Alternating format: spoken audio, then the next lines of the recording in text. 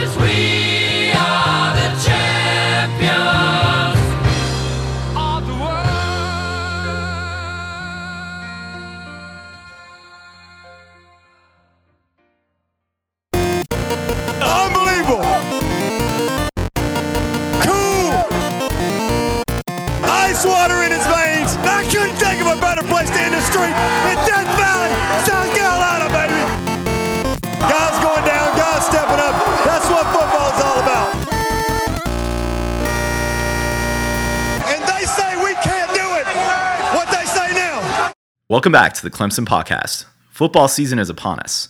Dabo Swinney is poised to make nearly $7 million a year, exceeding the government budget of Oconee County. Clemson are reigning national champs, and life is good. Thank you, everyone, for tuning in. This is your host, Nick. I'm joined tonight by Ben and Cody. Guys, how you doing? Doing good, man. Welcome back. It's been a couple episodes since you hosted, and I must tell you, it's very hard to host the show and commentate at the same time. It's like you have to think while you're talking. So it's very, very tough. I have much respect for you. Yeah, I'm doing Tilly. I'm doing great. I'm very happy it's football season again, and that we have some football on Thursday, Indiana and Ohio State. It's actually we had week 0. We had football this past weekend. You guys tuning in at all? You guys watching? It's very anticlimactic. No, I honestly didn't even know it was happening. Until I think I saw on the TigerNet message board somebody mentioning the Colorado State game, and I looked it up. I'm like, there's actually football. That game was definitely interesting. The BYU game was not, and then Stanford was Rice blowout. Yeah. But anyway, this is our preview episode for the Clemson football season in 2017. In the intro, you actually heard some sound clips from our 2016 preview episode, a little prognostication. We will be doing that again this year in this show. Getting into a look ahead at the team, the roster this year, our schedule, our toughest matchups of the season, and then getting into our predictions here on the show. So you can look forward to that around the 3-quarter mark of this show. Pretty sure I'm saying 15-0 again, national champions. Sounds good. Yeah, can't wait to hear that part. So we will get into this, but I think good way to kick us off, for those listeners that have not been glued to all the Clemson media sites, glued to the fall camp news, the spring game, etc., might be good to just take a step back and summarize what we're expecting out of this year's team.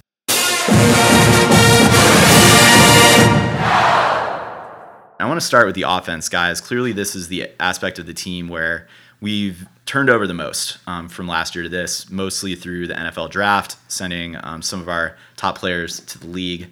Who are dazzling in preseason in the NFL. So I think this is the area we can start. And, for the most part, this begins and ends at the quarterback position. Cody, can you talk me through where that quarterback battle sits at this point? At this moment, Kelly Bryant is the starter. He was named starter, I guess, just last week or a week and a half or so ago. But then you have Zerrick Cooper, redshirt freshman, who is a 4-star, highly touted out of Georgia, waiting in line, and then Hunter Johnson right after him. And Hunter Johnson being the 5-star freshman, best quarterback in the class. We'll see how it shakes out. As of now, Kelly Bryant is checking all the marks, checking all the boxes in spring practice, looking the part of the leader. But you have these high upside talented throwers just waiting in the wings. Yeah, I think the most notable part about this is that the coaches have been talking about high about Kelly Bryant all along. and they've been expressing a lot of confidence in him, and we haven't really heard that anybody's really pushing him. So that is really good to hear. This isn't something they held on to, waited to the week of the first game to name him the starter. They've said all along with confidence that he's the guy. They came out and officially said it a week or so ago, and he's got the job. It's just good to see that. It's good that there was no question that nobody was really pushing him because he separated himself from everybody by a large margin. I think that should give Clemson fans more confidence heading into the season. I think elsewhere in this offense, where we're seeing some turnover in the starting position, top running back last year, Wayne Gallman's in the league, tight end Jordan Leggett. With both those position groups, guys, I think there's been a little bit of difference between the groups, obviously, but a definitely good pecking order battle going on in the running back position. Who do you think will be sort of the workhorse of this offense in the first 2 to 3 big games of the season? Well, CJ Fuller on paper is number one, the most seasoned guy, the leader, the most reps or the most experienced at this point. But and then you have Adam Choice, another upperclassman, and Feaster and Etienne, the two very high upside home run threats. Right now it's Fuller. At some point I see the pendulum swinging more so to Feaster with his higher upside, and maybe even Etienne. I think he could be one of the biggest freshman surprises. Hot take alert. That we've seen since maybe Sammy Watkins. Not saying he's going to be an All-American like Sammy Watkins, but just relative to expectations coming in and exceeding, making a big splash. I could see that happening with Eddie, and just too good to not put on the field despite some deficiencies in pass protection. Yeah, the Sammy Watkins thing is going to be a stretch, but no, I do expect that he's going to get some packages called for him this year, and you're going to see him play. I think you're going to see him surpass Adam Choice on the depth chart. I'm not so sure Feaster is going to take over for Fuller. I think what you're going to see out of Fuller this year is a guy that's slimmed down, a guy that has a better burst. He does have the experience. He's going to be a threat in the passing game out of the backfield. He's got his blocking assignments down. I really think that he may hold on to this job all year long, but that said, it's going to be running back by committee for the most part between him and Feaster. Throw in Etienne in there. I think Adam Choice, you're not going to see much of him maybe in garbage time early in the year. That's about it. And guys, what about the tight end position? Is this really a Milan Richard and then there's a big drop-off at this point? Well, Milan Richard, I should say. Yeah, Milan Richard. I think it's safe to say this is our weakest position group and across the whole roster and with some distance. We don't know what we're getting out of Milan Richard. I think he has one career reception. You look at what we had last year at Jordan Leggett, that's a lot of production you have to make up. And after that, it's Cannon Smith, and we don't even know what he'll be. Maybe a block first, maybe some like H-back type packages with him. I don't even know. Yes, I think we can add tight end to the list of unknowns. That's the biggest concern for me on offense. I mean, I know we have talent at the quarterback position. Guys aren't seasoned. They haven't played a lot. In Hunter Johnson and Zerrick Cooper's case, they haven't played at all.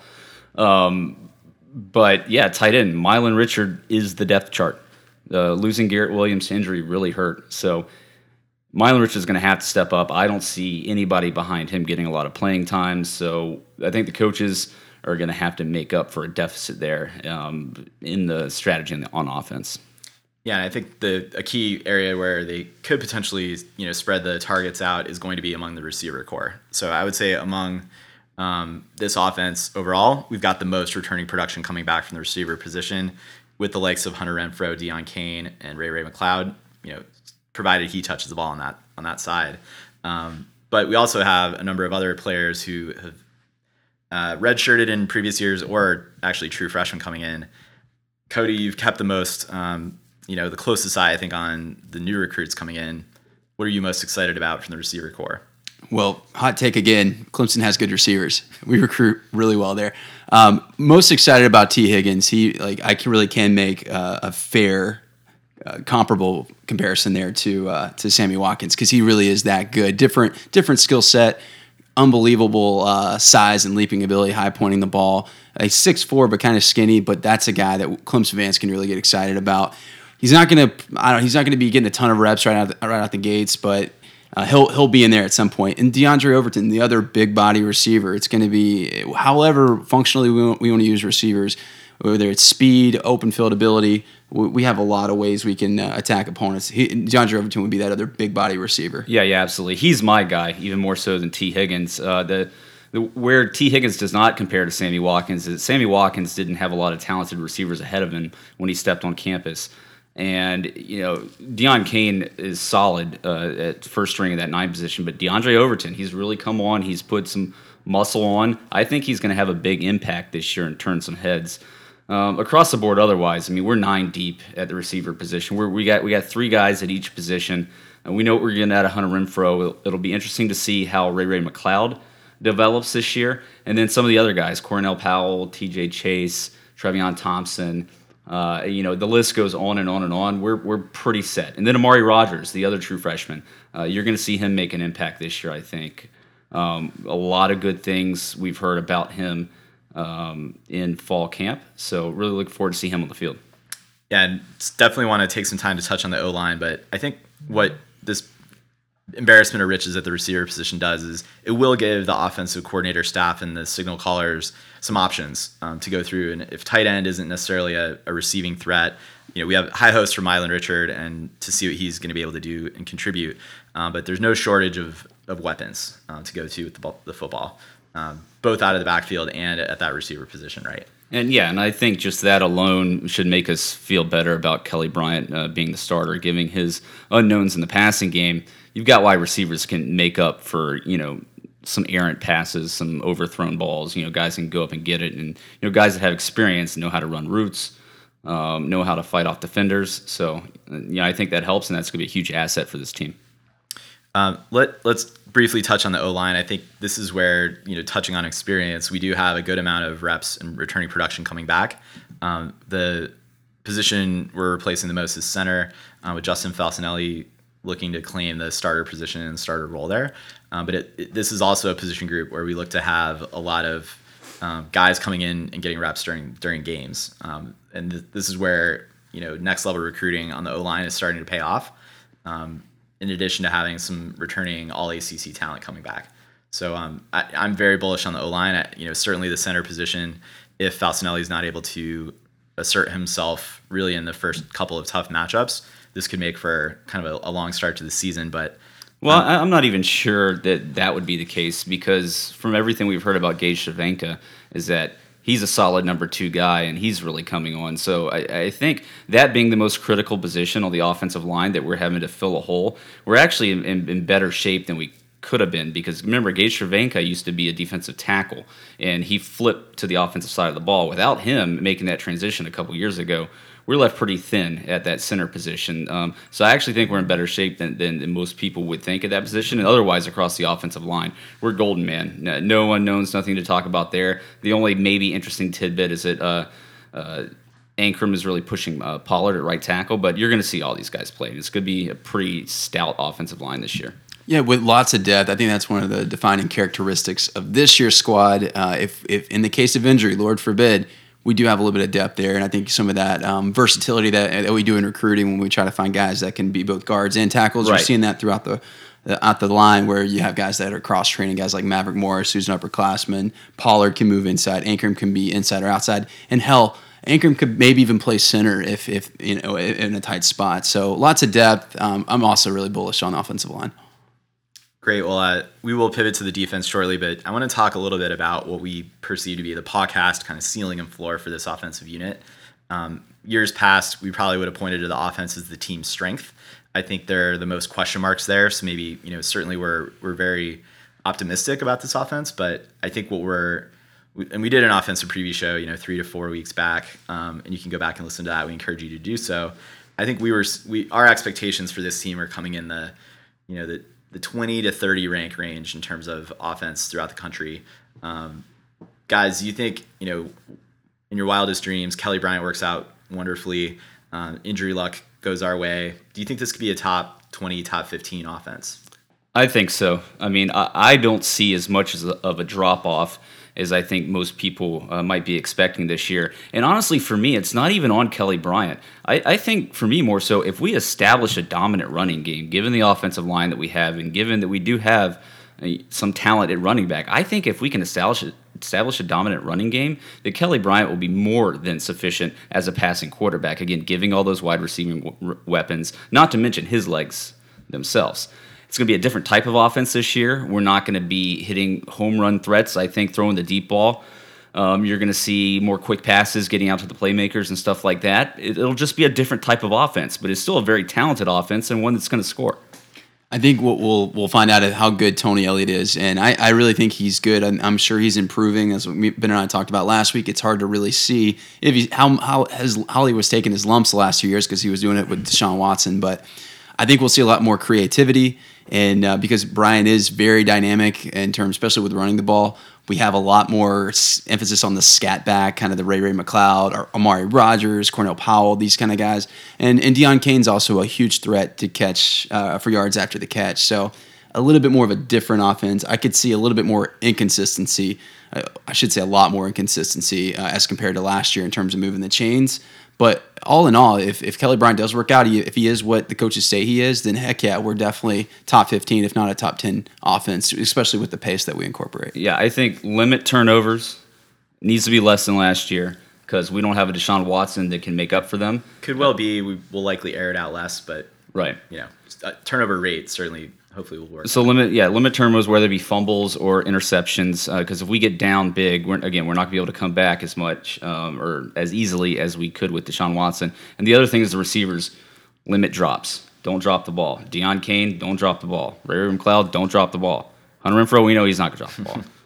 That's right. Well, definitely. I think this will be one of the most interesting aspects of the team to keep looking at, and this offense will be tested early on. Grab the Pepto-Bismol just in case, but maybe let's talk about the other side of the team that hopefully will be keeping the score close, keeping Clemson in games, and potentially putting up points of its own over on the defensive side. This team indeed does turn over some guys into the league. Senior captain Ben Boulware, also Cordrea Tankersley goes to the league. We also had some transfers from the defensive side of the ball leave the program. So a number of new names, new faces, but we do have some awesome returning production. And it really starts for me up front with across the defensive line. This will be the strength of this defense.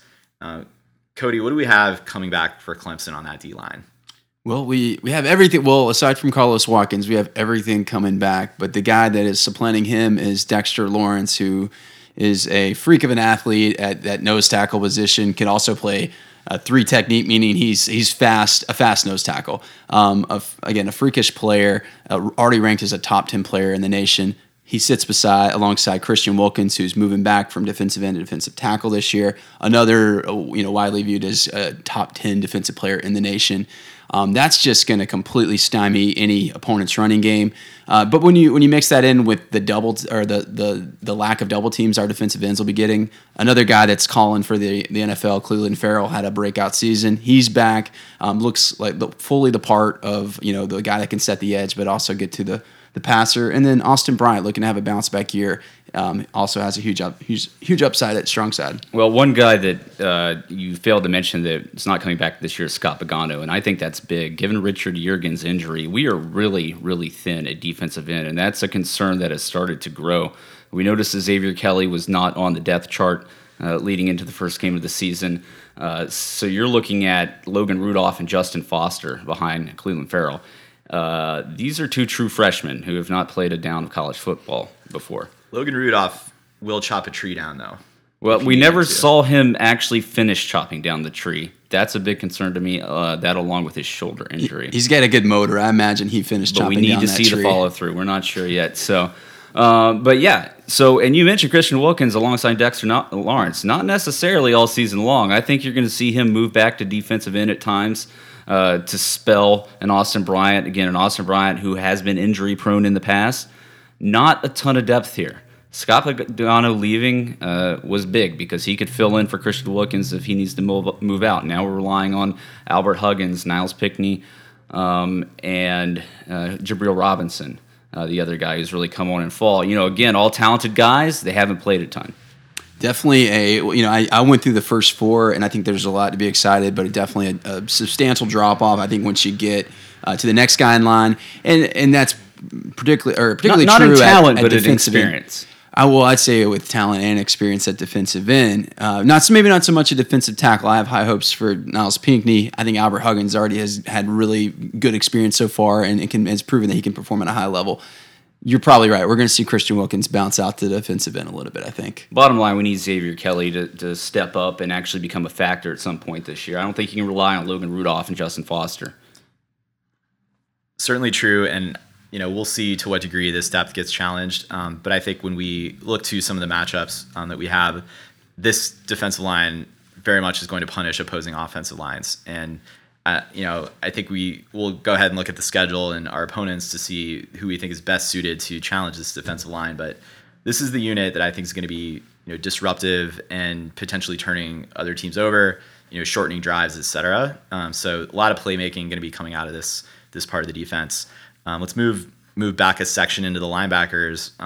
We mentioned some strong returning production in the form of Kendall Joseph. Dorian O'Daniel also proves to play a big role on this team. He's gotten definitely some experience mostly last season, but certainly a returning letterman for Clemson.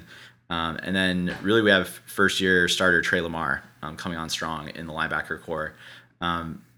Guys, is it to be expected that Kendall Joseph is going to take over the Ben Boulware position this year? Do you think that'll stick? As long as Trey Lamar can hold down the Mike position, they're feeling really good about him. He played sparingly last year, did not get a lot of significant snaps, did some short yardage stuff, but that's about it. But everything we're hearing is good coming from him. So I think you'll see him on the field a lot. Kendall Joseph will stay at, he's on the Sam linebacker. Or outside. The Will. Yeah, the Will, and then Dorian O'Daniel at the Sam. He's a guy I think is going to have a breakout year. He's going to turn some heads across the college football landscape. I think Clemson people know what we may get out of him, but I don't think a lot of the outside of Clemson that anybody knows. This kind of feels just like yet another reload situation for Clemson, going from like Stephon Anthony to I think we're BJ Goodson. Yeah, I think we're in better shape this year than we have been because I think we have more depth there. I don't think you're going to see these guys play 900 snaps. Maybe Kendall Joseph. Like they have in the past, just because we do have depth. Another interesting thing to me that was missing on the depth chart was Shaq Smith, former 5-star recruit. He is a redshirt freshman.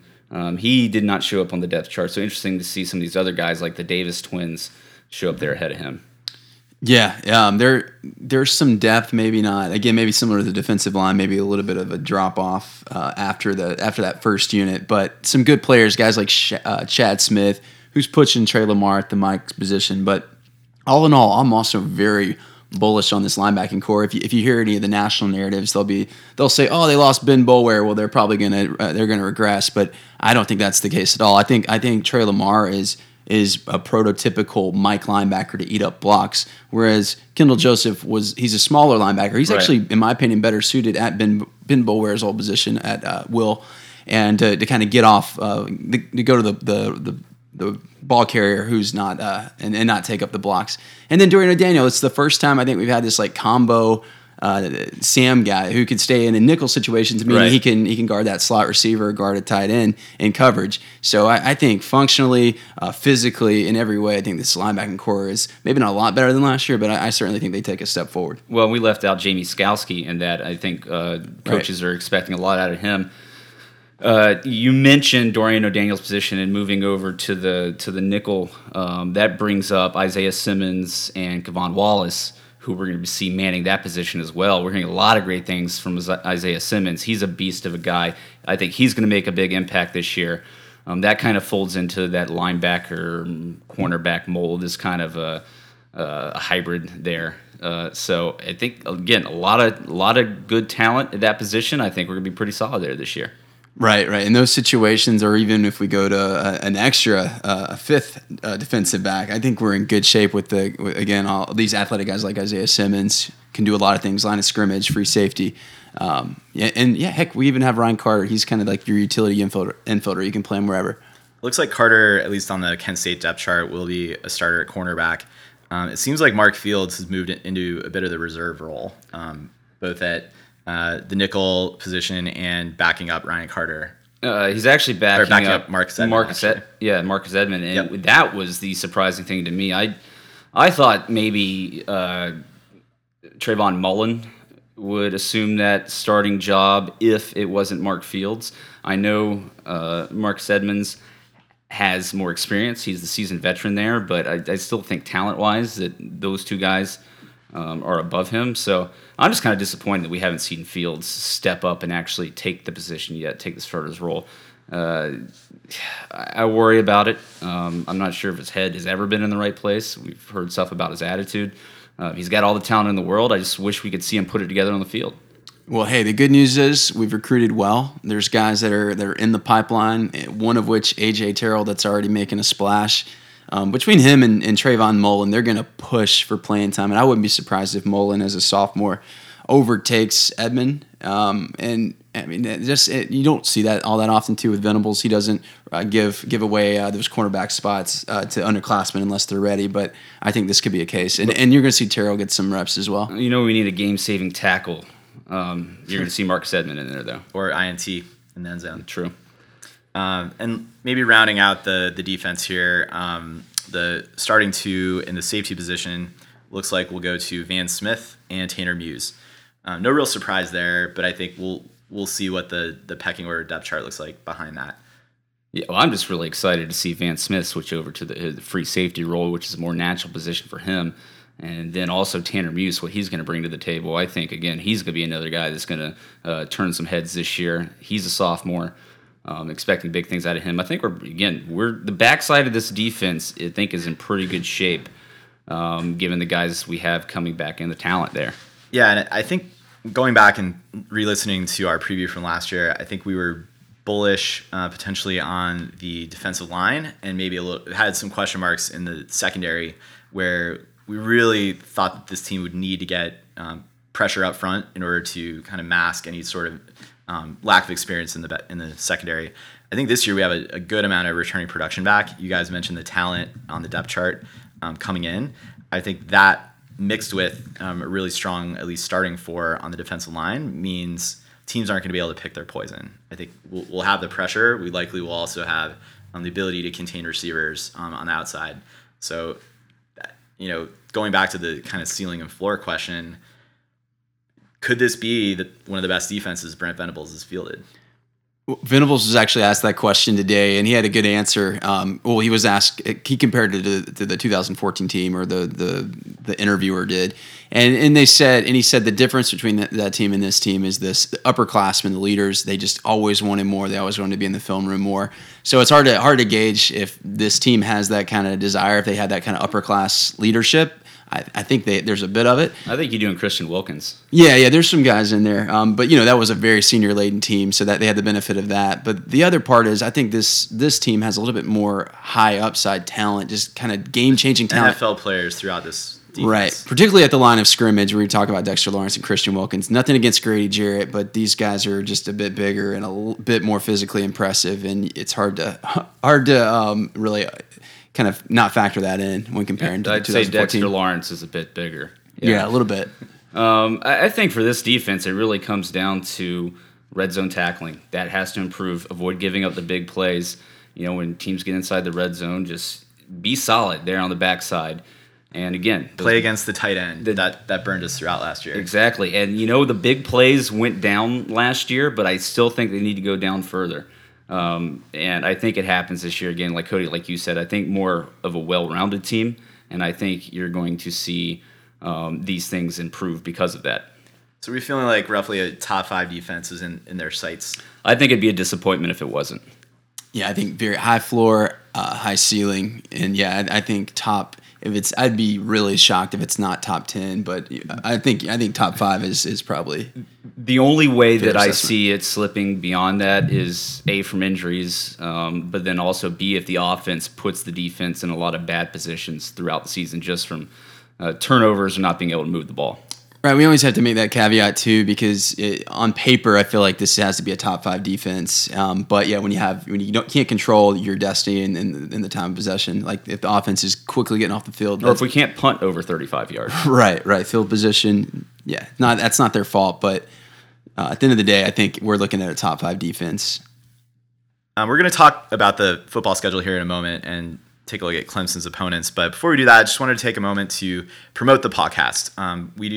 We're 3 alumni from Clemson. We record roughly weekly during the season.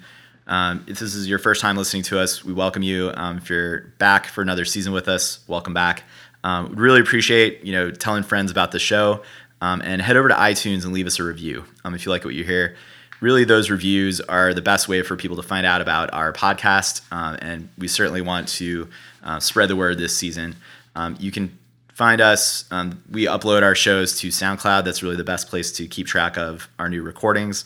So SoundCloud.com/Clemson Podcast. But you can also subscribe to our show in your favorite podcasting app on your smartphone. I myself use Overcast. A lot of people use the iTunes app.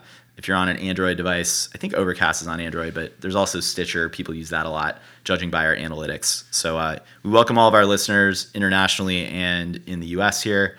Guys, anything to add? Yeah, I want to give a quick shout out to two of our Facebook guys who have messaged us with really nice things to say. Brett20, Brett Lag. Shout out to you guys. The Bretts loving us. Appreciate it. Killing it with the Bretts. Thanks to everybody. Really appreciate all the listening and the support.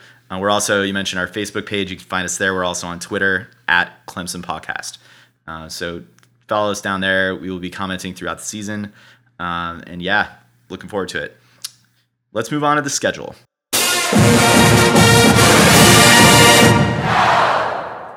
Guys, let's break down this season schedule into sort of chapters. Taking a look at the first few games of the year, we kick off this weekend against 3-9 team from the MAC, visiting Kent State Golden Flashes.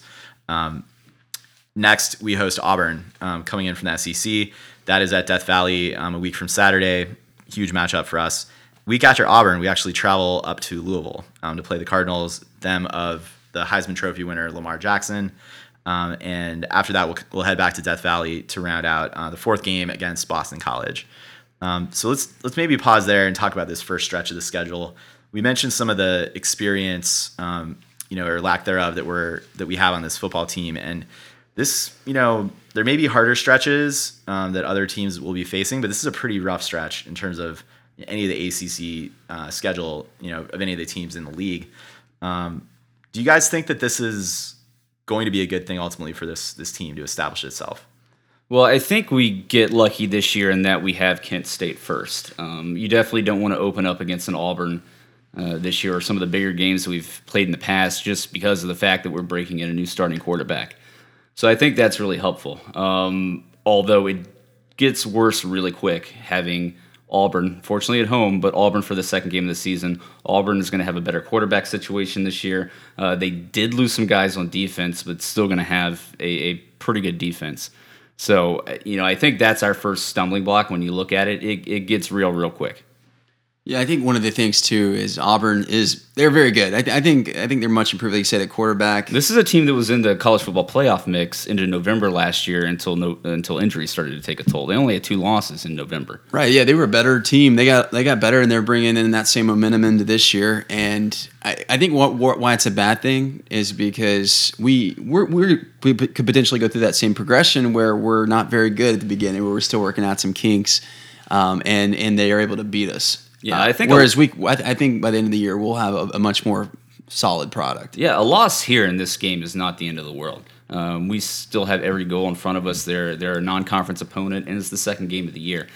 And it's going to be a tough test. It's very possible. The core of their offense is back. They're returning 7 of 11 starters on defense. This is going to be a tough test right out of the gates. Good to have Kent State as a warm-up. I think one of the biggest challenges we'll have against Auburn is going to be containing what Gus Malzahn is able to do with returning quarterback, or actually transfer quarterback, Jarrett Stidham. Cody, what's your 30-second scouting report on Stidham? Well, he's got a lot of arm talent, but he also he's a quick guy. He's not necessarily a run first quarterback, and I guess why that's interesting is because traditionally Malzahn has had a lot of success with a guy like Cam Newton run first and Nick Marshall also run first. But his track record is that if he has a good quarterback in the system, a guy like Stidham who can do things with his arms and legs, it could be a really, really good offense.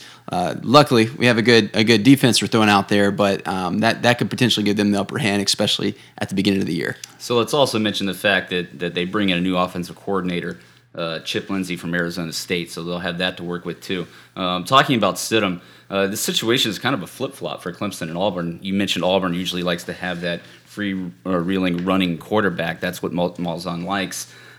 This year, they go more of Clemson's direction than where Clemson has been the past couple of years with Deshaun Watson, a guy who can run and can make some plays with his legs, but he's a strong passer.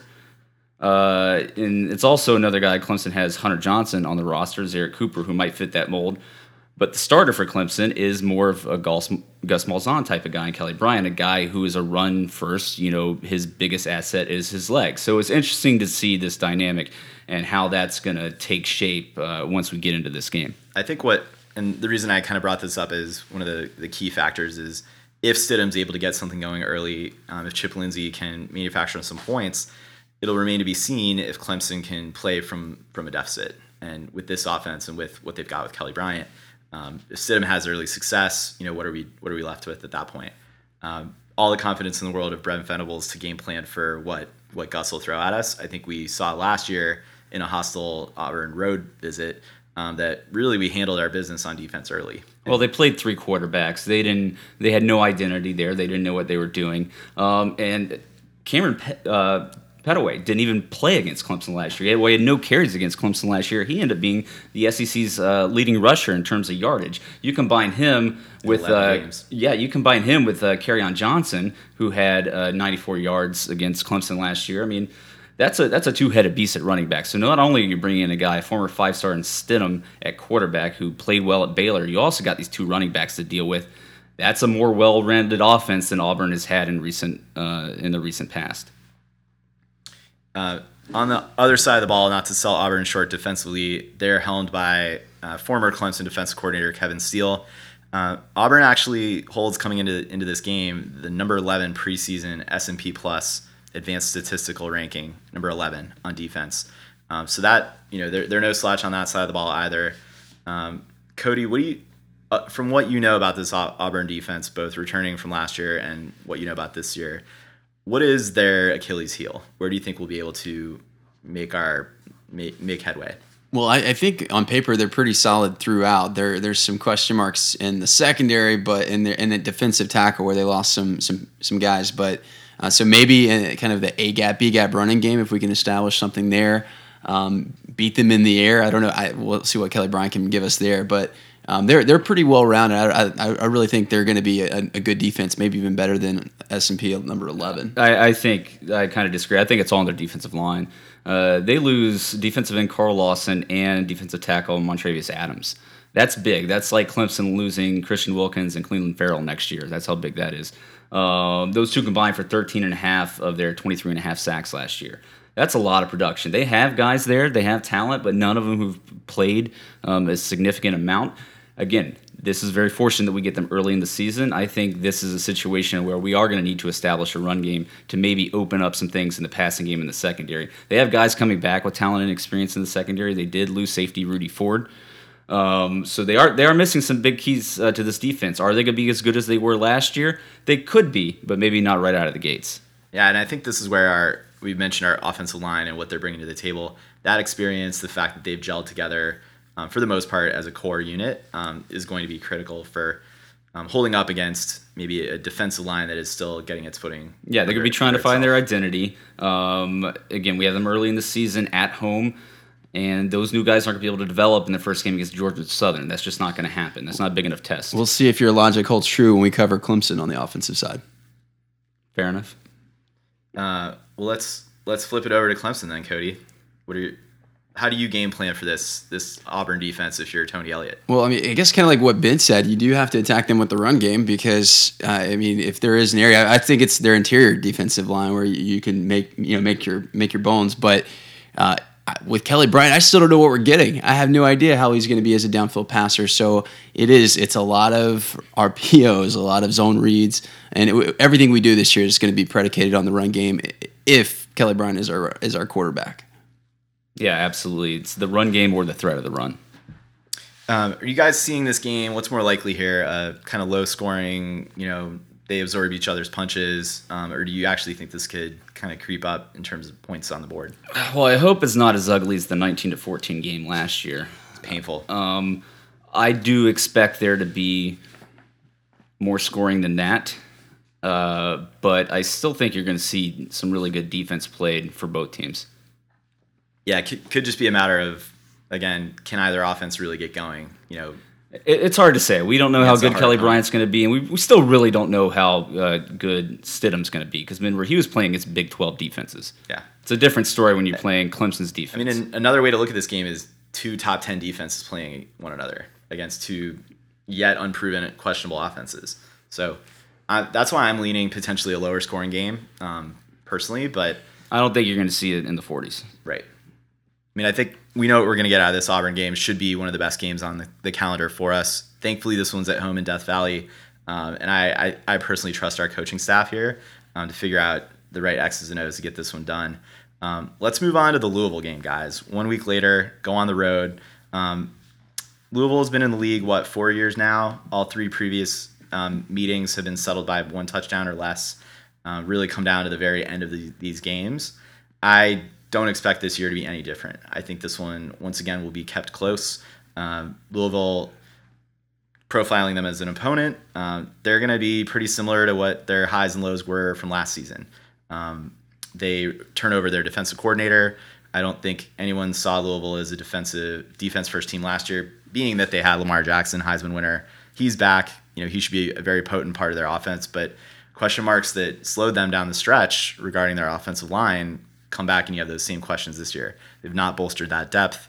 Believe in general, it's kind of the same situation. So the question is, can Clemson take their act on the road this early in the season? I'm not as concerned about Louisville this year. You look at how they ended the season last year. They lost their last 3 games. And it was just from sacks and fumbles, missed tackles, blown assignments. Number one, that points to coaching.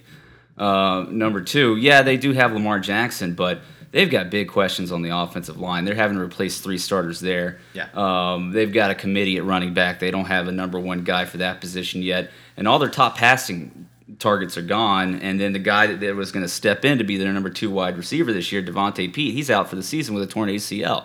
So on that offense, you have Lamar Jackson, nobody to protect him, and nobody to catch passes from him, not to mention that he's not that accurate to begin with. Yeah, I tend to agree with you, Ben. It's not just that they're having to replace people; it's that they don't recruit at the same level. There's a significant talent discrepancy between us, and there was last year. It shouldn't have been as close. That was the greatness of Lamar Jackson and Bobby Petrino, keeping that game close. But I think there's going to be a drop off. Certainly. And turnovers. Yeah, turnovers were a big part. That was a ridiculous game. It was turnovers on both sides of the ball. Right. Or for both teams. But I would say that there's 2 ways you could look at this. In the offseason, Bobby Petrino, Lamar Jackson, there's going to be a lot of tape out on them. Do they make adjustments? Or do defensive coordinators make adjustments for them? How do they respond to those adjustments? And Bobby Petrino is an offensive wizard. I think there's going to be some good that's going to come out of that. The other part of it is it's a money year for Lamar Jackson, and I could very well see him kind of putting a hold on things with a very suspect offensive line. Well, especially protecting he's going to get beat up, and I think the key to stopping them is sell out to stop the run, overwhelm that Louisville offensive line, the very young and inexperienced offensive line, and then again all his top receivers are gone, all his playmakers are gone. There's nothing between our defensive line or anybody's defensive line really and Lamar Jackson except for Lamar Jackson's legs. I think you need to have the same game plan on defense of pressure, sending 3, sending 4, and then really what, certainly blitzes as they need to, but containing Lamar Jackson as happened in the first half last year's game was a formula for success. Where Clemson went awry and Louisville got up off the mat was a pick 6 to start the second half. I think we turned it over 3 drives in a row, if I'm not mistaken. And in any event, let them back into that game.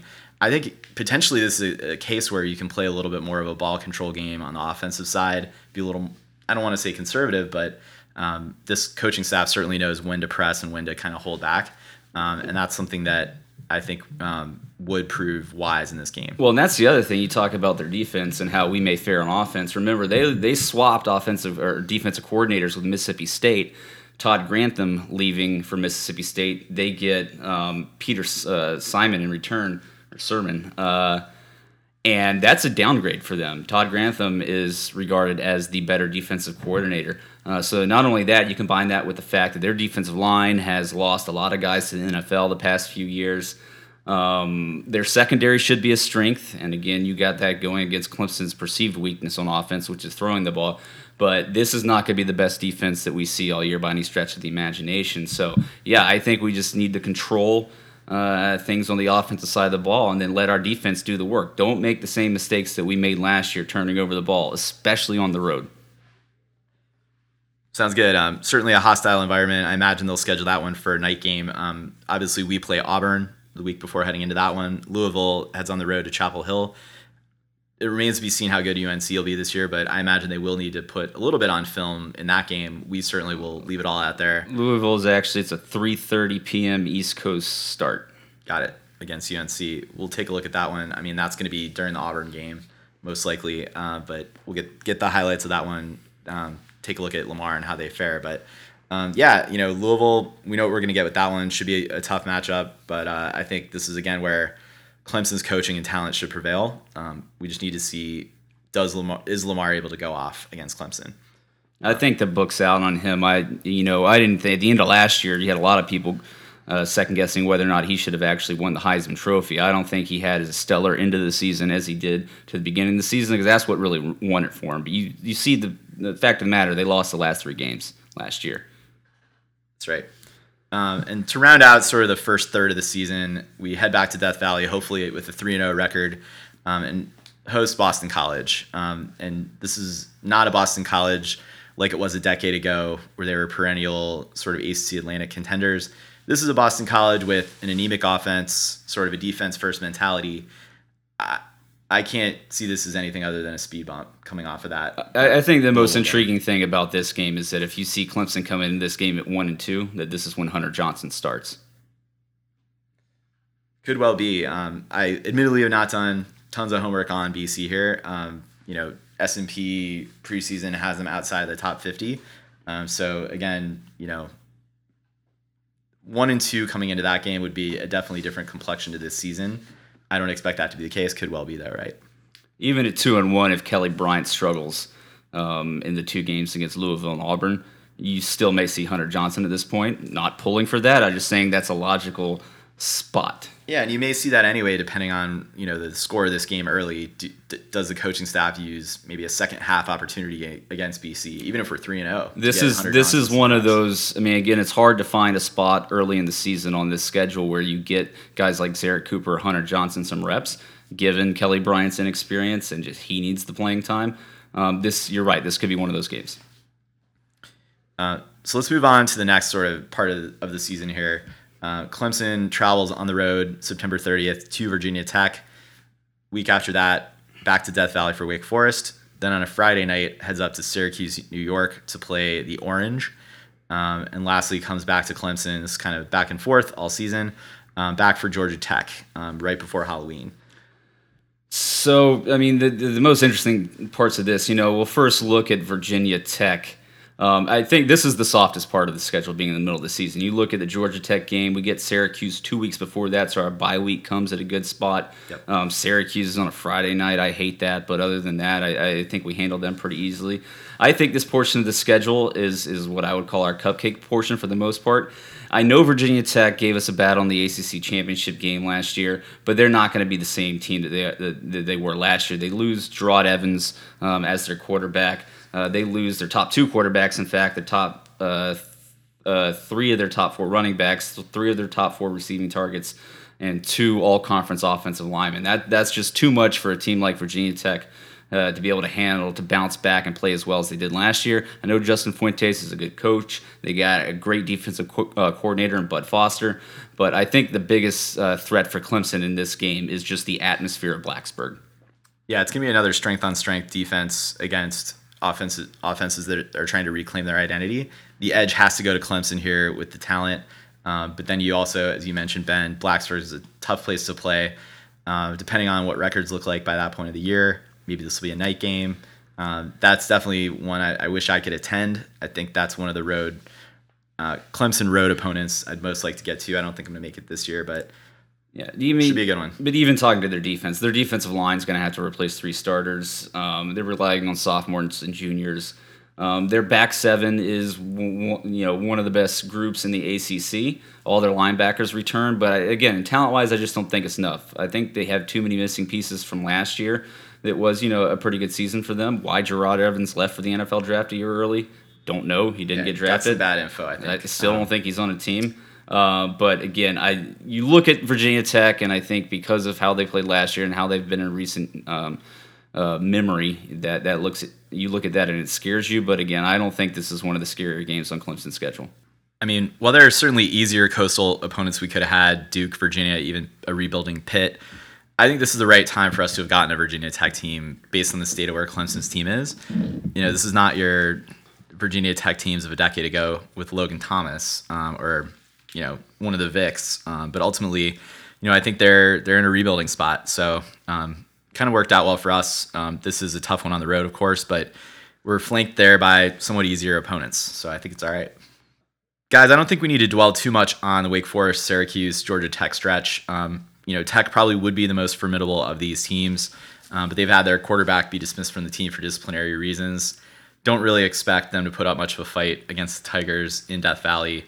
So really, like you said, Ben, this kind of feels like the sort of middle cupcake stretch of the schedule. Maybe a time to get guys healthy, get some more reps, kind of set up for what proves to be a tough couple week stretch as we get into November. Yeah, I think for me the Georgia Tech game, it doesn't. We know what we're going to see out of Georgia Tech, and I think we've proven over the past several years that we know how to defend that offense. It doesn't really change year in and year out. It's just about the personnel, and they're not recruiting any better than they have been. So I don't fear that game anymore. That brings us to the last third of the year. We travel to Raleigh on the 4th of November to face NC State. Keep hearing a lot of national writers hype up what this NC State team could be. They're kind of the sexy pick as a dark horse in the ACC Atlantic. I personally am not seeing it. I know that on offense they've turned over some guys. Matt Days is now Cleveland Brown. But NC State does bring back a lot of talent on defense, particularly in the line. They're one of the top lines in the country. Ben, I think among the three of us, you've been the most, on top of the NC State team this year. What are your thoughts going into this game? Well, what Clemson fans have to remember is this is a team that almost beat us last year and should have beat us, missing a field goal there in the fourth quarter. We ended up beating them in overtime, 24-17. They were only 7-6 last year, 3-5 in the ACC. They did beat Vanderbilt in the Independence Bowl. Woo! Vanderbilt, not the greatest challenger or opponent, but they are an SEC team. They've got a lot of guys returning. They got a lot of guys returning on defense this year, and they were very talented on defense last year. It took us into overtime to score 24 points. They also concussed through illegally targeting Wayne Gallman. They did, and if that's going to be part of their game plan, we could be in trouble. But take a look at where the biggest threat of this game is. Take a look at where it falls on the schedule. The previous 2 weeks, you've been preparing for triple option offense in Georgia Tech. So you're you're a week off of playing that 1800s offense, and you're having to prepare to go in and play at NC State. Not to mention you have a big Florida State game looming the week after that. This is a classic trap game. And NC State's going to be better than they were last year. And the defense is going to be their strong suit, and the offense is not going to be our strong suit this year. Maybe it should be better by this point in the season, but don't overlook this game. I think this could be a stumbling block for Clemson. Yeah, and this is a team that's going to be a little upset from last year, and they're going to be playing it there in their stadium. I could definitely see that. And I don't necessarily agree that they'll be worse or that they'll be a lot better than last year, but last year was good enough to really beat us. And listen, they have one of the top defensive fronts in the country. Top 5 linemen and top 3 linebackers are back this year. They get on and disrupt the run better than almost any team in the country. This is going to be a tough game, and Clemson fans should be worried about this one. It's not the Virginia Tech. I don't even think it's Louisville. This NC State game is going to be a tough one. They go to Notre Dame the week before. Notre Dame should be a reasonably above average opponent this season, so I think that is in Clemson's favor. It's not like they're looking their chops against Duke the week before heading into our game. So I'm going to keep a a wandering eye on that South Carolina NC State game this weekend just to see what they can do against the Gamecocks. I think they may put up a pretty big number on them and win by a sizable margin. I really do. I think you're going to see an improved NC State team this year. Dave Doran is going to be on the hot seat if he doesn't perform this year. Watch out for NC State. Following week, back to Clemson. We host the Seminoles on the 11th of November. I think that's the 10th game. This proves to really be one of the biggest games, if not the biggest. Should determine the Atlantic in terms of who takes that title and moves into the ACC championship game, as it has for the past several years. So what do we know about Florida State? Cody, you are a disciple of the Nolecast. You could pretty much recite every word that those guys say at this point. What do we need to know about this Florida State opponent? Well, if you look at any ranking or any national publication, they're ranked in the top 4, and in a lot of cases at number 3, just behind Ohio State and Alabama. But I'm not buying the hype. We've talked about it a little bit offline. I don't think you're buying the hype either, Tully. And for me, it's not that they have talent. It's spread throughout the roster. I'm really bullish on their defense. I think it's going to be one of the best in the country, as good, if not maybe even better than ours. We'll see how that works out. But it's their offense. I just don't think. Before I'll be more objective. And DeAndre Francois, I suspect he'll take a step forward this year, but he's not Jameis Winston. Maybe we'll see if he can close that gap and get a little bit closer to a Jameis Winston version of himself. But there's no track record to prove it. Same for their wideouts. A lot of talent there. A lot of recruited talent, but guys that have vastly not lived up to expectations there. Well, they're replacing their top 4 receiving targets from last year. Travis Rudolph gone, Jesus Wilson, Kermit Whitfield, and Dalvin Cook. Right, and those are all guys that didn't live up to expectations. It's like a new line of players that haven't met expectations yet. Guys like Auden Tate and Naquan Murray, and I can't think of the next guy in line, but George Campbell, a guy that we recruited. So, I think that nationally they're getting a lot of benefit of the doubt in terms of how they project offensively. Some teams, some sides of the ball, like Clemson's defense, always, I think, deserves the benefit of the doubt. Same with Alabama. But I think, 3 years running now, FSU has not lived up to expectations on offense. What makes us suspect they'll do that this year? Especially without Dalvin Cook. Big part of who they were last year was Dalvin Cook, correcting a lot of their wrongs, righting a lot of their wrongs. He was a security blanket for DeAndre Francois. Right, and in this year, who do they have? And I've heard some excitement on the Nolecast from Jaquez Patrick, and I've seen Cam Akers' film. It's unbelievable how good that freshman might be, but he played quarterback last year in high school, and I don't know if he's there yet. There's a lot of, and again, you always want to bet on talent, but you're projecting a whole lot in this case. Totally, what's your take? Because I know you follow the Nolecast as well, or you follow the Seminoles. What's kind of tricky here, so we're about to see almost everything FSU has to offer in this Alabama game this coming weekend in week 1. But I don't actually know that that's going to teach us very much about what's going to happen in the 10th week of the season against Clemson. I think I share some of your maybe pessimism over the ceiling of this offense, or even the floor. I mean, I kind of think they've got a pretty low floor. Am I getting this number right? Do they have 19 scholarship offensive linemen?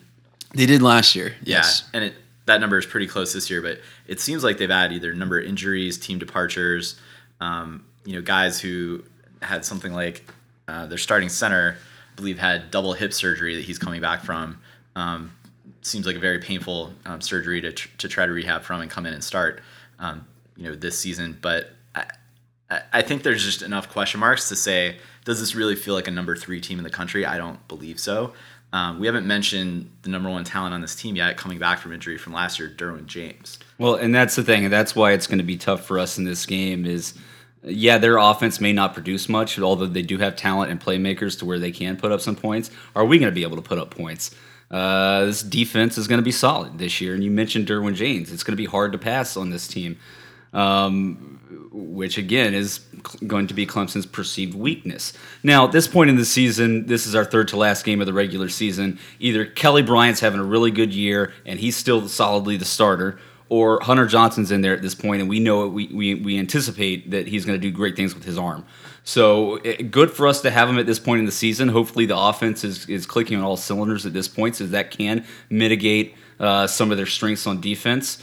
But I think across the board, you're right. I think they have a lot of questions. I think they have the potential to be a top 5 team. Will they end up that way? I'm not sure. Right, and I can say that, similar to our quarterback situation, lot from the floor to the ceiling, quite a difference depending on how good the quarterback is. And same for them with their quarterback, with their defense, with their running back situation. But whenever there's question marks, you can't always err on the highest level of optimism.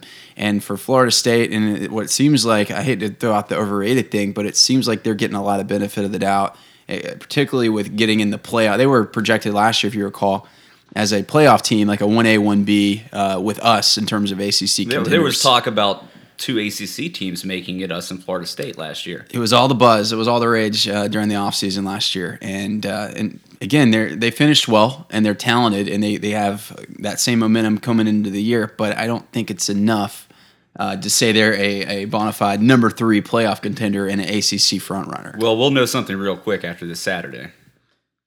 Yeah, absolutely. And that will...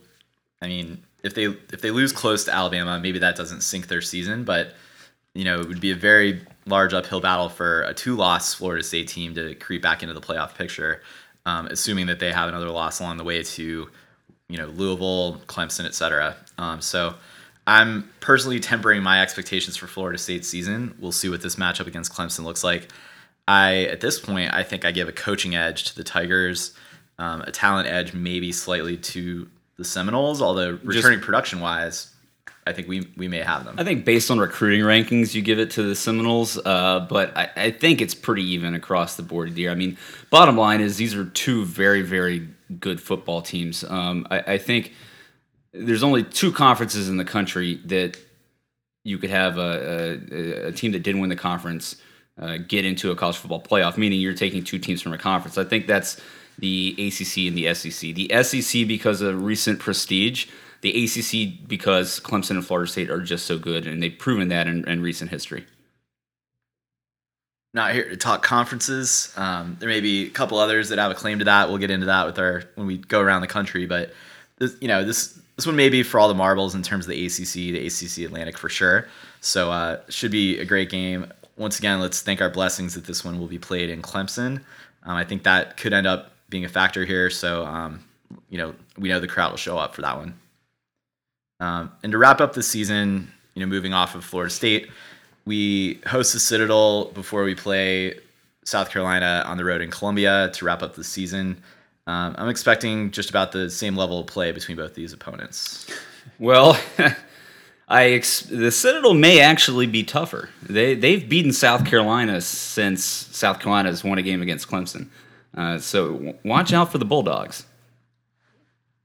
Yeah, in all seriousness, I imagine you will see some progression of the South Carolina team, probably for the most part on offense. They've been recruiting well within the state. Cody, you may know more about that than I do in terms of who's joining the team this year. But that's fine that they're recruiting well within the state, but the state hasn't exactly been putting out the greatest of talent lately. Right. Are you wearing a Garnet shirt? He is wearing a Garnet shirt. I just noticed that. And I'm wearing. He had a Did they give that to you freshman year? Sure. They did, yeah. I wear clothes from freshman year of college at USC. Do you have a Duke shirt underneath that? Yes, I do have a Duke shirt on underneath this. So, anyways, tell us about South Carolina. Florida State underwear. South Carolina, they have an infusion of talent, but it's not like it. They have like their version of AJ Terrell. That's Jamius Williams, Jamius Williams. It's Jamius Williams. It's not the same thing, though. It's not. Yeah, it's a kid's like 5'10". Right. 5'8". Right. They have some talent, but it's not to the level anywhere close to Clemson or elite, particularly to contend in the SEC. I like you, Kalei. I assume some progression over last year, but moderate at most. So 56-10, is that what we're expecting? Yes. Yeah, they tack on another field goal maybe this year, given the home field advantage. Sounds good. Well, that probably bodes to be a noon game, right? And for the most part, that should wrap up our season. Let's maybe, before we transition to kind of predictions for this Clemson team, who do you guys see coming out of the Coastal? Were Clemson to face one of these opponents in the ACC title game? I've actually got Pitt. I think they're going to be a sleeper this year. They had a decent season last year. They got a strong football team. You saw what they did against Clemson. And the Coastal Division is always a battle. There's always several teams that are right up there. North Carolina has to deal with the loss of Mitch Trubisky. We talked about Virginia Tech and everybody they're losing there. Somebody may say Miami. They've got a lot of talent. Mark Richt is putting something together there. Remains to be seen how good they're going to be over the long run. But yeah, I got Pitt. Well, Pitt doesn't. Their Atlantic slate does not consist of Louisville, Florida State, or Clemson, so that could be a nice under the radar type pick. I think everyone's saying Miami. I'm going to jump on that bandwagon. Really good front seven. I think Mark Richt's got him going in the right direction, and I hope he continues his trajectory and they can overtake Georgia. That's my goal for that program. So I think, and I don't know a whole lot about the Coastal, but I'm going with Miami. I picked this team last year to win the Coastal, and I'm going to stick with them this year. Virginia Tech, I think, is going to come out. I think Justin Fuente is the best coach in the Coastal, and they've got the continuity factor of Bud Foster there going in their favor. I think defense is going to be at a premium in the Coastal, so I'm going to stick with them. But Miami is kind of the 1B option, and Virginia Tech goes to Miami to play that game. But the one thing I'll say is we know that that's not necessarily home field advantage. They play in an NFL stadium like 30 miles from campus. So I'm going Virginia Tech. Hopefully we're going to see a rematch if Clemson's in the title game, but could be any of these three teams, right? I guess on the Pitt front, I mean, they've turned over. Matt Canada is now offensive coordinator in LSU. Nathan Peterman's in the league, but they recruit well. They're probably going to be a defense first team, judging by their head coach. I think so, and I don't see a lot of great offenses in the Coastal Division right now. Exactly. Guys, maybe before we get into the playoff picture and where Clemson's season will ultimately culminate, why don't we just go through and talk about Clemson's schedule, where you kind of see us fitting. I will go first.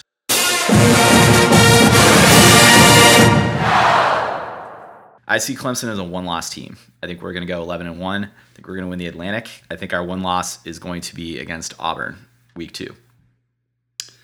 I've got us at 2 losses. And I do have a loss against Auburn. I think just having that game so early in the season, we're going to be facing a really good defense. Their offense could be much improved. I think that's going to be a tough test for us. And then I kind of hinted at this, but I think that NC State game, I got that penciled in as a loss. I do think we end up beating Florida State, but I think that's a trap game. I think NC State's going to be improved. We saw what they did against us last year. I've got us at a 10-2 regular season team. I'm going 9-3. Auburn, Florida State, and NC State. 2 losses in a row there. Yeah. Cody, what ultimately, not to put you on the spot about protect your picks, but what ultimately do you think leads to those 2 losses in a row? What about this team, doesn't go right, doesn't break right for the Tigers?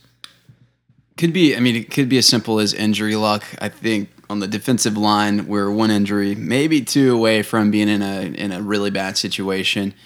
And I think those are formidable opponents. I don't think Florida State, even though I was kind of trashing them, they're a really good squad. NC State, I think I talked you into that one. You talked me into that one, yeah. Literally in the last 30 minutes. For me, I don't think it's any one thing. I think it's just growing pains in the Auburn game, and I think the NC State game's a trap game. You saw Deshaun Watson lose to Pitt last year. So there you go. I think Kelly Bryant remains the starter all year long. I think he's actually going to perform well. I don't think that we see Zerrick Cooper or Hunter Johnson get placed in there ahead of him. So I don't think it's going to be about Kelly Bryant. I just think it's going to be about other factors. Yeah, where my head is, I don't see us dominating every opponent by a 3-score margin every single game. But I think the way the schedule sets up, if we can sneak through that first month of the season, maybe we do drop one to Auburn at home. Very, very tough opponent. But I think there is that middle stretch of the season where you could get the right level of experience up on the team to be able to survive that late tough barrage of the Wolfpack and Seminoles back to back. I think by that point we will have more of an offensive identity. And most of this is putting my trust and faith in the talent recruited, but also in the coaching staff. in terms of getting the game plans right. So, Tully, in both our scenarios, I mean, you have Clemson going undefeated in the ACC. I have Clemson as a one-loss team in the ACC to NC State, but that would mean also a win over Florida State and a win over Louisville. So that has both of us putting Clemson as the ACC Atlantic division winners and in the ACC title game. Yeah, and not to defend my Virginia Tech pick out of the Coastal, but I'm really not seeing. I think we will handle business against them in Blacksburg. Is the game back in Charlotte this year? I think it's reinstated to be back there instead of Orlando as it was last year. But I would hope so.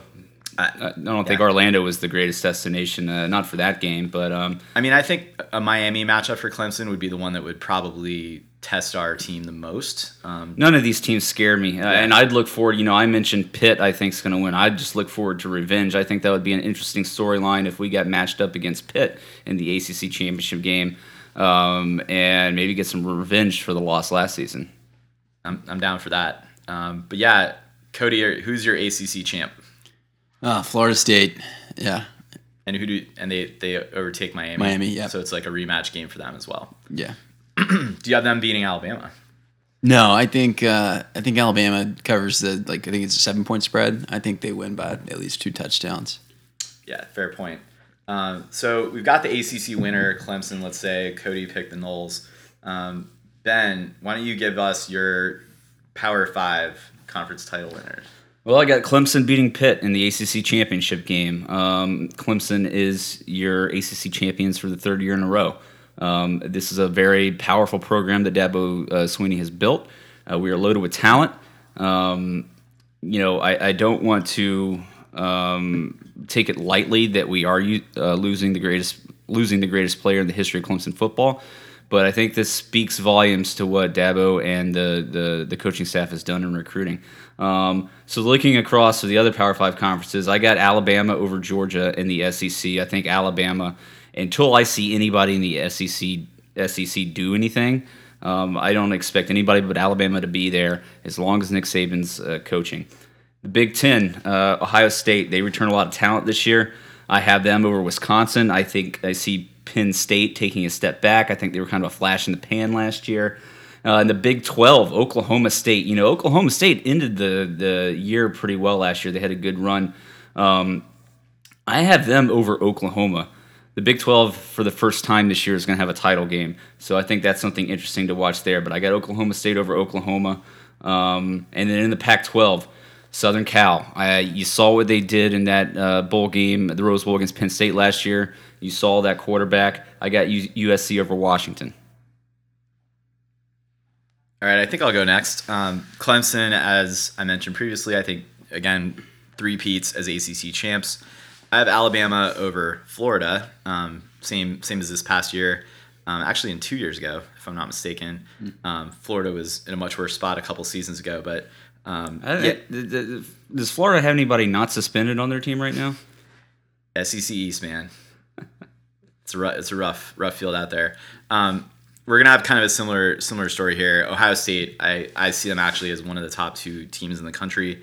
I think they win the Big Ten going away. They have a very favorable schedule this season. They're a real tough matchup. Most of those are at home, but they do go on the road to Ann Arbor. I just think Urban Meyer has Jim Harbaugh's number, and they're gonna just take care of business there. Okay, West Coast. I'm going with Washington. I think that they will beat USC. I think that they have the coaching edge. Everyone talks about Sam Darnold, Heisman favorite coming into the year, but Jake Browning's no slouch, and certainly in giant games he has the tendency to not show up. But he faced Alabama under the brightest of lights, and for the most part came through it unscathed. Certainly they lost that game, but I think more of that was on Scarborough than it was on Jake Browning. So I could see Washington taking care of business in the Pac-12. And the Big 12 doesn't really matter. I don't even need to pick a champion because they're not making the playoff. There was a really good article, I think by Andy Katz today on ESPN, saying that the Big 12 is going to have buyer's remorse in putting in this Well, they play a conference round playoff robin game. schedule, so like there's no intrigue to this championship game. Well, and what he was saying is Repeat. the way that it plays out, these between Oklahoma State and Oklahoma, they have some losses earlier in the year. He actually has Oklahoma beating Oklahoma State during the season, but then he has Oklahoma State beating Oklahoma in the conference championship game. And there you go. Both those teams have like 2 or 3 losses. Big 12 gets left out again. Cody. So I think I'm piggybacking off of Ben's picks, but I got Florida State, as I mentioned, over Miami in the ACC. SEC, Alabama, big shocker there over Georgia. I think Georgia will take the leap this year. Ohio State in the Big Ten. Although I look for Michigan to be a sleeper team. I think Harbaugh's as crazy as he is. He's a good coach, and he might get them to into a playoff spot. And then in the Pac-12, also going USC over Washington, and then Stanford is maybe a sleeper there, but I think USC is the most talented from top to bottom. And Oklahoma State also over Oklahoma. So what merit? You mentioned Michigan, and you hear a lot of people talk about Michigan, but they all preface it on saying it's because of Jim Harbaugh. They lose Jabril Peppers. We don't know who their starting quarterback's going to be. How do you even have Michigan in there? Is it just on prestige? And We're Jim losing Harbaugh? Ben Boulware, and we're plugging in Trey Lamar. It's recruiting, So he's. I mean, I don't know who's in the pipeline, but they're young. Those recruits that he's just now getting in, I think he'll have them ready sooner than later. This is all speculation. Again, until we see, I haven't seen Michigan do anything. I haven't really seen Jim Harbaugh do anything. He had success at Stanford, but Stanford has been He had a good year last year. really good since. He had an okay season it's not last year. And Tully will know more. They're not a great team on paper. They weren't last year. They had some good players, but not great. And he almost got them to the playoffs. Same with I believe the year before. They had 3 losses there in a crappy division in college football, or a crappy conference. I don't think the Big Ten is as good as they made out to be. Listen, everybody puts this prestige on Michigan and Jim Harbaugh. They've won 1 national championship since 1948, and the last one was 2 decades ago. BYU has won a national championship in that same amount of time. Why are you going back to 1948 for 2017? Because I'm telling you, everybody builds Michigan up and puts them up there as this program. They talk about their prestige. This is the brand. Because of the brand. But I'm telling you, the brand is nothing. I mean, again, don't talk about me. I don't want to hear about the national championships they won before 1948, before 1950. They had the number 3 recruiting class this past year. Well, good Previous year, they had Rashawn Gary. They had a tremendous class that year. It was top 5. I mean, I think we will start seeing this bear fruit. I think it's a bet on talent, and it's a bet on Jim Harbaugh. Good pedigree as a coach. He truly does. And he's done some stuff at Stanford, too, with less talent. Much less talent based on their academic standards. How many rings does he have? I mean, up until last year, how many did Dabo have as a coach? Got 1 now. And he was working with Stanford. That's a tough. This is only his 3rd year. Let's give him some time. Like you said, it'll probably bear fruit. But you got to give some time. We know the formula. Nick Saban has the formula: get great talent, good coaching, and all of a sudden you start winning championships. Well, but you got to give it time. It took Clemson. Granted, we didn't have the resources of the brand of Michigan. But it took us, 7 years with Dabo? Yeah, I just want to see it on the field before people start putting them up there. The year that he came in, people had Michigan winning the Big Ten. How many wins do you think they'll have this year, Cody? I think double digits. Okay. I think so. And I think that will be Ben, exceeding what'll it take expectations. for you to respect Michigan? I want to see him win the Big Ten first. We'll see what happens. Then I want to see how a Big Ten team... Oklahoma State hasn't won anything. Well, I'm not saying that they deserve to be in the playoff. And the Big 12 is also of a conference. So I'm just saying I want to, but nobody talks about Oklahoma State like people talk about Michigan. Is what I'm saying. That's fair. Don't bet against Jim Harbaugh, man. You're going to be eating crow in probably a year, maybe 6 months. I don't know. We'll see. Yeah, that conference champion lost to Clemson 31-0 last year in the playoffs. So. Yeah, the Big Ten has not showed up too well in the playoff. Well, speaking of the playoff, why don't we transition to our picks? We've stated our conference picks. Let's go through this turbo style. Cody, 4 through 1, who you got? Number 4, Michigan. Number 3, USC. Number 2, Ohio State. Number 1, Alabama. So do you have picks out of that? Who do you have? Take us through. Alabama, Ohio State. Ohio State wins the national championship. Wow, Ohio State. Yeah. I've got Alabama at 1. Ohio State at 2, USC at 3, Clemson at 4. Sets up an intriguing rematch, Clemson-Alabama in the national title game. I think if you see a situation where... rematch.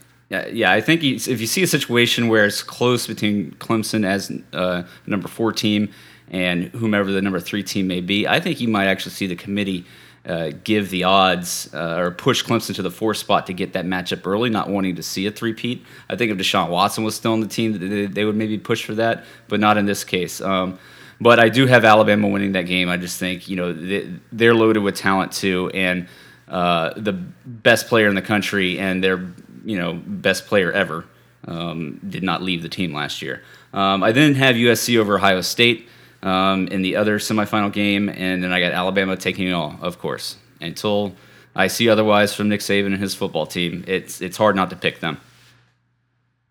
My 4 are in order: Clemson 4, Washington 3, Ohio State 2, Alabama 1. Clemson will face Bama. Same result as Ben. I think we ultimately follow the Crimson Tide. No shame in that. Solid football team. They're loaded with talent. They've definitely turned over some on the defensive line, but it looks like their offensive line is going to be the best yet. They've got Scarborough. They've got my Heisman prediction winner, Jalen Hurts, coming back at quarterback. So Bama's going to be formidable. Unfortunately, I don't see Clemson beating them. I think that game's going to be in New Orleans, so I will be there. That would be the Sugar Bowl this year. Although Bama plays pretty poorly in the Sugar Bowl, so that could bode well for us. But on the other side, Ohio State, Washington, that's in the Rose Bowl. You kind of get the Big Ten, Pac-12, tradition going there with that one. Ohio State's going to win that one in by a double-digit margin. And like Cody, I have Ohio State winning it all. I think that they are going to be putting it together. Yes, they lost 31-0 to Clemson last year, but they bring back considerable amount of talent. Every year in which Urban Meyer has lost a bowl game, they've turned around and won a title the next year. It's happened twice. I think it'll happen a third time. In what world is Clemson national champs? It has to be in some type of Kelly Bryant is Lamar Jackson, or he's Cam Newton, or some version of Cam Newton and Nick Marshall. That is the only way. Our defense is championship good. How far-fetched is that outcome? I mean, I give it a 20% likelihood that he's going to be one of those guys. Yeah, I think you'd have to see Clemson have the number 1 defense in the country combined with Kelly Bryant's got to be over a 60% passer. I think that's just the fact of the matter. And a hell of a running game. And then a really good running game, and with him running for a ton of yards as well. I mean, not out of the realm of possibility. You need tons of injury luck. You need a lot of other things to break right. But, the schedule doesn't necessarily set up in a bad way for that to potentially happen here. If we can skate through those first 3 games, we've got a decent runway going into our later tough matchups. I'm not too worried about the Coastal. So it really ultimately will come down to, again, how the unknowns we talked about at the top come through and play out for this team. No matter what, though, from an expectation standpoint, we are playing with house money. We got a championship. We should all have been watching the Natty replay dozens of times by now. This season, I don't necessarily think of it as a victory lap, but, I'm okay if we do end up with 3 losses, Cody. I mean, I think you don't want it to be in disappointing fashion. You want it to be such that this team is making progress. But, can we really be all that upset if that plays out? Well, I even think that's the floor, is 3 losses. Listen, I think that this Clemson team is legitimately a national powerhouse right now. Yeah, we don't have them winning the national championship, but then that's in part to say how much we respect last year's team. I mean, that was a really good football team. It was a lot more than Deshaun Watson. And they're going to have to replace some key pieces this year, but they're still going to be really good. It's just not that easy to win national championships unless you're Alabama. Yeah, for me, we won a championship last year. I'm going to enjoy the ride this year. I'm going to enjoy the heck out of watching our defense. It's going to be one of the best yet, that's for sure. And, if we do lose 3 games, I'm okay with it. I watched a high school game with this team from Cartersville, Georgia, that featured Trevor Lawrence on Saturday. Was it Saturday that he played? Yep. So I'm pretty okay if we take a small step back. Like you said, we're getting to that national perennial type power. Where we're going to be there every year in the top 10. Yeah, we're going to be in year out. I mean, the past 2 seasons is not going to be the last time that we get into the national championship game in the coming years. This is kind of a golden era, a second golden era of Clemson football, and I think it's going to surpass the first one. That is as good a place to stop as any, guys. Any final comments, maybe looking ahead to what's coming up next week? Well, at first, I guess we should maybe say something about Kent State. The Golden Flashes, is that correct? That's true. 3-19 last year, lost to Penn State by 20 points in the opener, but they lost to like NC A&T. They were dead last in the FBS in passing last year. They were 81st in rushing. This team is probably be better, but they should not be able to really move the ball or score on us. I think on the offensive side of the ball, we're just going to learn a lot from Kelly Bryant. What we can expect to see out of him. Otherwise, our offensive line should dominate. On the defensive side of the ball, again, I don't think they should score at all, really, given how good our defense is going to be. They may score some in garbage time, but I think it's going to be a pretty easy Clemson win. Can't disagree with that. Again, should be a good way to get some guys some reps in real time. And they are an FBS school. It's a MAC team. This is live gameplay. It's going to be helpful for the guys who are building experience on this team. So hope to come through it with no injuries. And hope we don't have a replay of the Troy game last year. Well, Troy was ranked at a point in the season last year. I don't think you're going to see Kent State ranked at any point this year. No, the biggest storyline is, guys, it's the first week of college football. Like, we're back again. Like, what are the top couple games you're looking forward to? Obviously, going to be Bama, Florida State. Bama, Florida State, man, that is such a huge game. I'm really looking forward to watching that. Just to see how. I mean, this is a barometer. First game of the season. You're going to see how good Alabama is coming back. You're going to see how good Florida State is. If Alabama loses to Florida State, that will have meant that Alabama has lost their last two games to ACC opponents. And I'm looking forward to NC State and USC, not just because they're our rival, but I think it's going to make a statement if they can beat USC and if they can beat them handily. Our middle of the pack to bottom dweller is much better than your middle of the pack to bottom dweller. But you got to see how it plays out in the field. You got Michigan at Florida, and that really because of all the drama going back and forth between Jim Harbaugh and Jim McElwain right now. They're refusing to release depth charts and name who their quarterback is. Stupid. So that's probably. Florida, as we mentioned before, I think they had several guys suspended coming into this game. I think Michigan should win. That game's actually in Arlington, Texas. But something to watch. I think there's storylines there that make that interesting. Louisville, Purdue. Yeah, it's on the road for Louisville. Purdue is meant to be.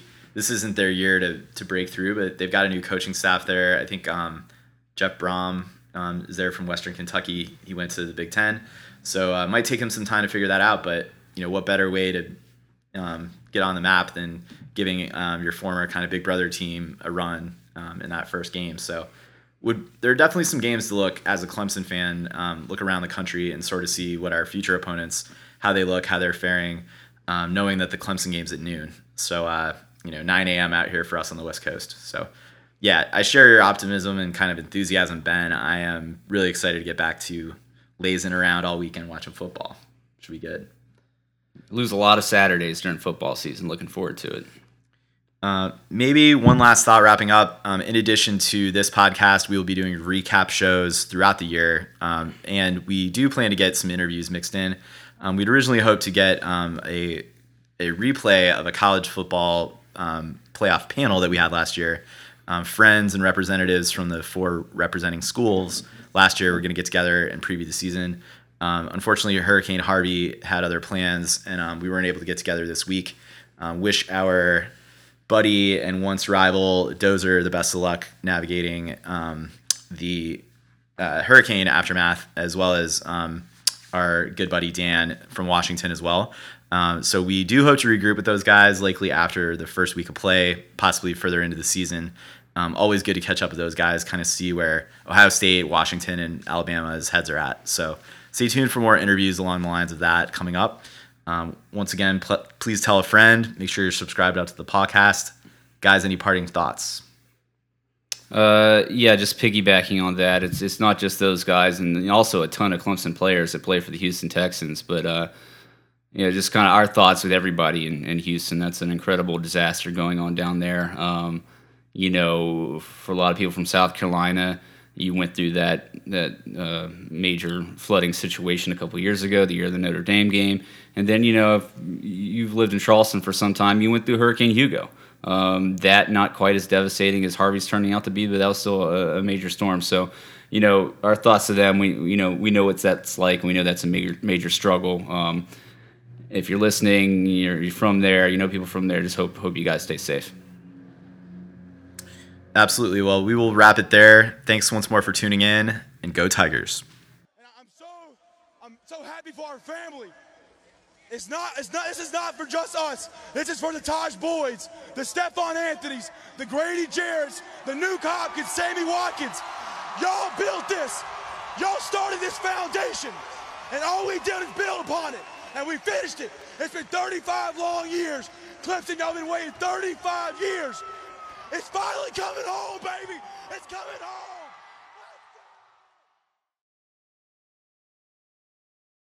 The intro theme music thing is going to be a flashback to our predictions from last year. I'm going to go back and cut those in. You should do like, what did he do? Sure, I can do it. Right? Like a Scooby-Doo?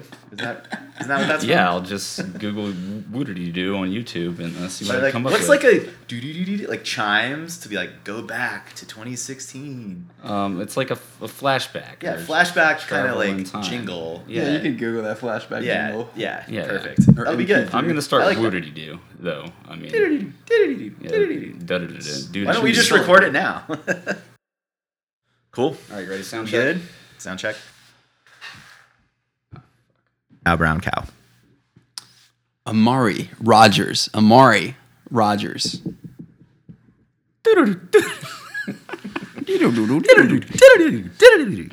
yeah, from Wayne's World, yeah, right? Wayne's World, the Come on. Wayne's World noise. Come on. Got you. Okay, we're all looking pretty good here. I'm gonna take us back and listen. Deontay Francois is coming back. He's got a lot of upside. I think what you saw last Do year. you call him Deontay? DeAndre. DeAndre. Deontay. Do you want to start Other it? blooper, sorry. Did I say DeAndre? You did, but there was like a Deontay? say in there. Deontay. I don't get Beyonce on your mind or something. I've always All got the single Beyonce notes. on my mind.